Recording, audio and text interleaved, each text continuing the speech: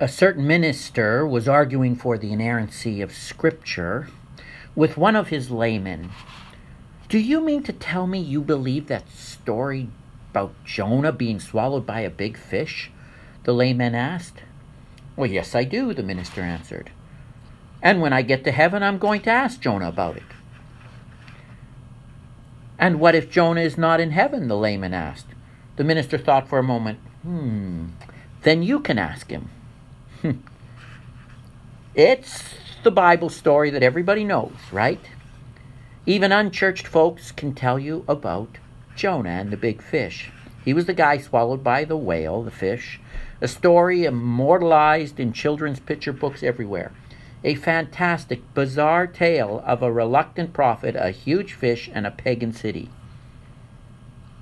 I want you to think about that story. God commanded Jonah to go to a sinful city called Nineveh with a stern message: turn or burn. Jonah didn't want to do it because no self-respecting Jew would set foot among the ranks of pagan heathens. Jonah held a low opinion of Nineveh, that glittery, glamorous capital of Assyria. It's an area now occupied by Syria, Jordan, Iran. But being the obedient, dutiful prophet that he was, Jonah swallowed his objections and shuffled off to Nineveh anyway, right? Wrong. Matter of fact, Jonah heads the opposite direction.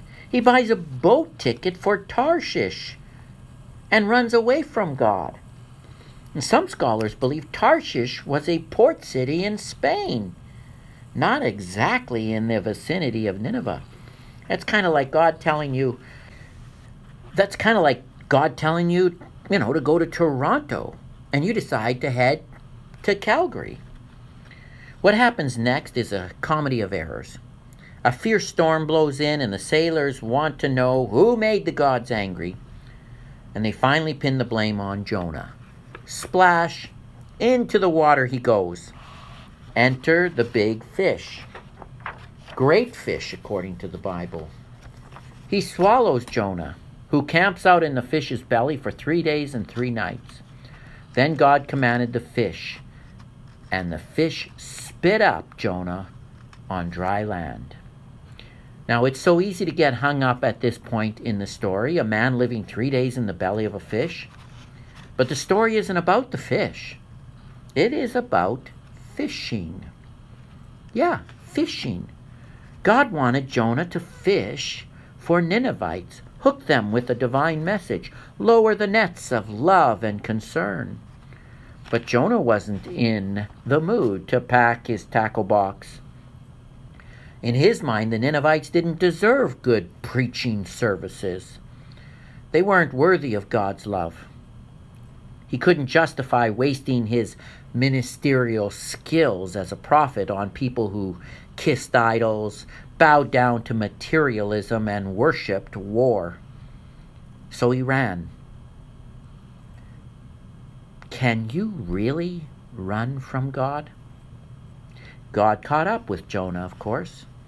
God's that way. He will get our attention somehow, whether it's sending a hungry fish to swallow us up or allowing our pride to devour us until we cry for his help. Jonah finally obeyed God, and off to Nineveh he went to preach a message of repentance. The response was the stuff preachers dream about. Jonah chapter 3 verse 5 simply states, "The Ninevites believed God." And like an arrow, Jonah's message shot straight into their hearts. Even the king repented, ripping his robes and declaring a fast. He ordered that the people wear sackcloth as a sign of sorrow for their sins. God is utterly consistent. His purposes do not change. The Bible declares that God wants all people to be saved and come to a knowledge of the truth. Why do you think one of the first things Jesus did was call his disciples to be fishers of men? God loves all people. That was true in Jonah's day. It was true in Jesus' day. and it's true in our day. All people? Yes, people of other nationalities, people of other tribes, people of other languages, people who worship other gods. God loves all of them. And should we be reaching out to them? God answers our question with one of his own. Should I not be concerned about this great city? God has made it his purpose to save the world which we are a part of. And he's made it his purpose to use us to spread the message of his salvation. That means he's made it our purpose as well.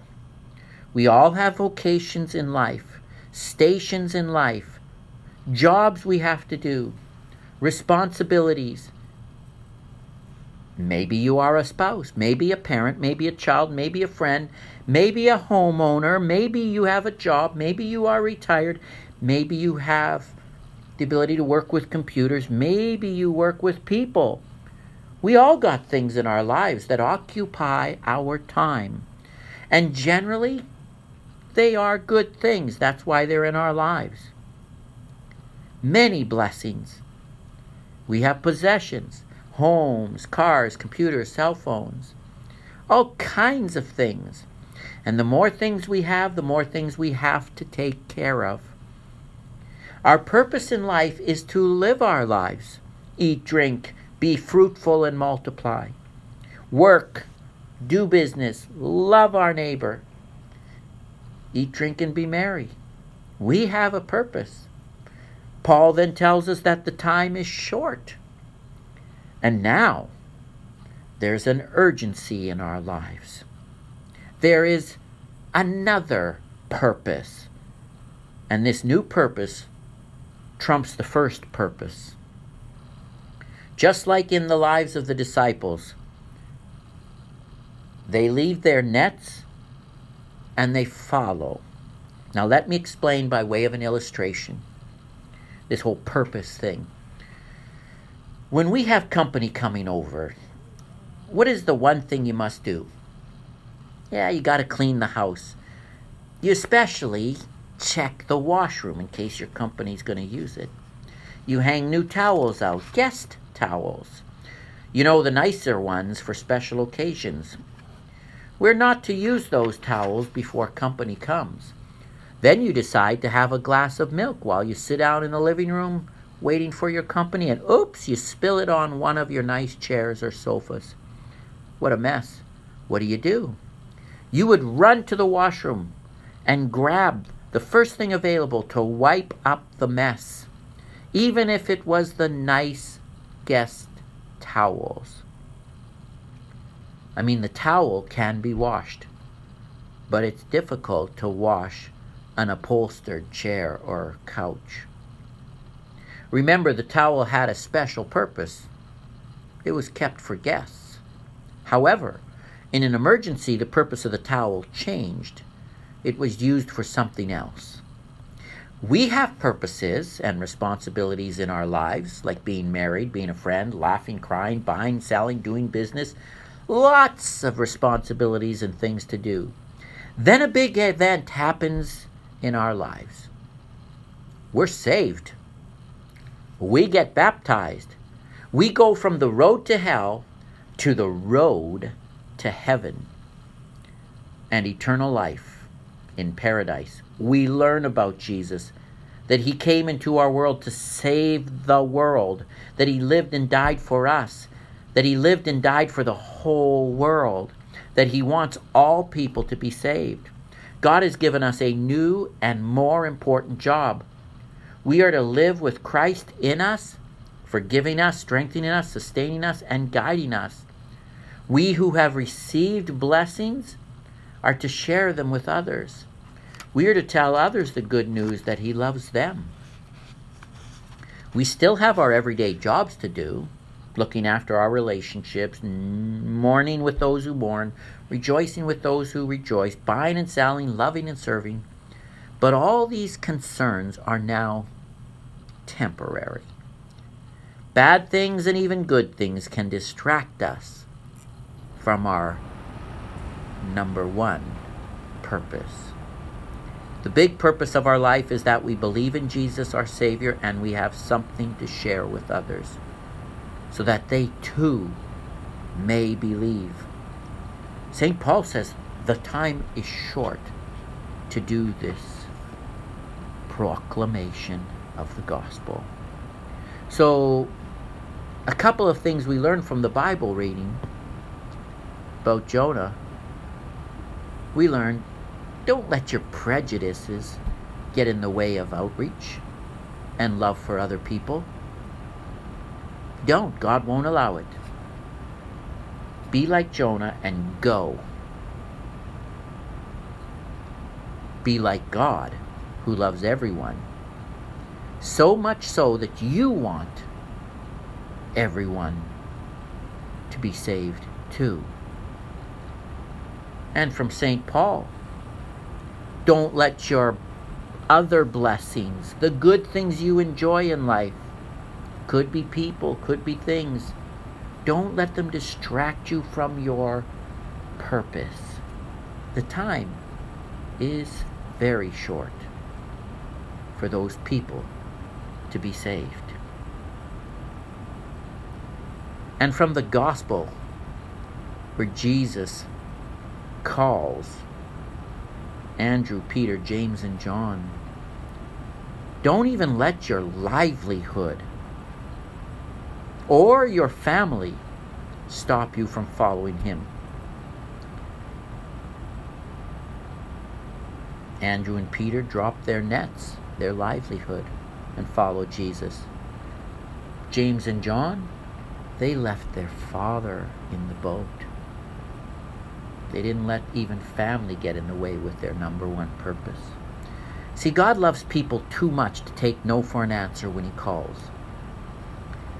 He made faith happen for you. You never know what he might do for someone else. So what's stopping you? Well, I'm afraid. God says, fear not. Well, I don't know if it's really for me. I'm apathetic or indifferent. God says the hour has come to put away your slumber and put on the armor of light. Do you feel you lack the knowledge? I'm not very good with words. God says grow in the grace and knowledge of Jesus Christ. Prepare yourself. Do you think that evangelism is just the pastor's job or belongs maybe to a committee? God says you are a chosen people, a royal priesthood, a holy nation, a people belonging to God, that you may declare the praises of him who called you out of darkness into his wonderful life. Jesus said, follow me and I will make you fishers of men. You see, we Christians are meant for the deep, not the dark. You'll catch a way more fish in a boat than from on shore. The church is not a lighthouse warning people to stay away. The church is a fishing boat, fashioned to strike out into the sea and rescue the perishing. How then can they call on the one they have not believed? How can they believe in the one of whom they've not heard? And how can they hear without someone preaching to them? Romans 10:14.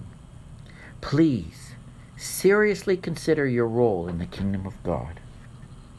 Amen.